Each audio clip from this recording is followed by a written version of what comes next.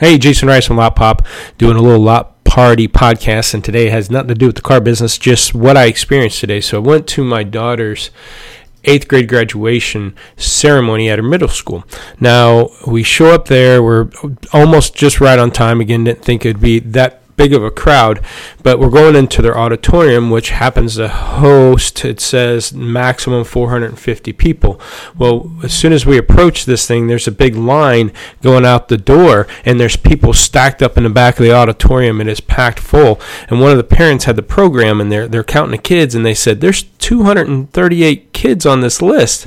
And I start thinking, man, if every student, let's just round it down to 230, if every student brought just one guest, that's 460 people trying to shove into a 450 auditorium seating. You're already at cap. But most kids had 2 adults or 2 family members or friends, and I know some who had 3. So you're talking 600-700 people trying to get jammed into this ceremony this morning. And then all of a sudden they realized that they can't fit everybody in. They had to tear everything down and put everybody into the gym. But I'm sitting there thinking, how does this happen at a school where there had to have been multiple people that organized this whole event to maybe to stop and think, hold on guys, we got 240 kids here, if plus one guest, that's 460, 480, we're already capped out, we probably need to move it somewhere. No one even thought about that. And so the aggravating part, of course, just trying to rearrange my schedule and be able to attend this event, and it delays it 20-30 minutes. But how does a big organization like a middle school, and to me, I did put it out on Facebook, there's some pictures of it if you happen to follow me on Facebook at all, picture of the 450 maximum capacity, and the fact that we're all trying to get shoved into this gym now and delayed 30 minutes.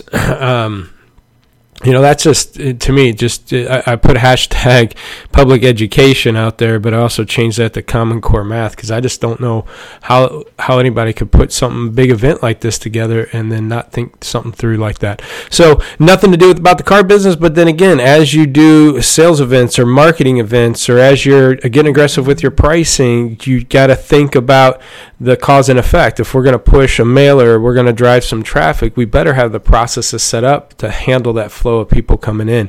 So again, this rant wasn't about the car business, but you can't put it in perspective that you got to prepare for those things that you have coming. We got to prepare for July 4th and maybe the slowdown. We got to prepare for the influx of used cars coming in the market, maybe adjust our inventory and get it moving quicker. We got to prepare for things that we know is coming. It's pretty much a guarantee. And if we don't, we could be stuck like this, middle school who had to, work around things and not be able to do exactly what they're wanting to do. So hopefully this was, if anything, fun to listen to, aggravating on my end, or maybe even educational again as you think about what you got coming into your inventory, into your dealership. Are you prepared to handle it? Thanks.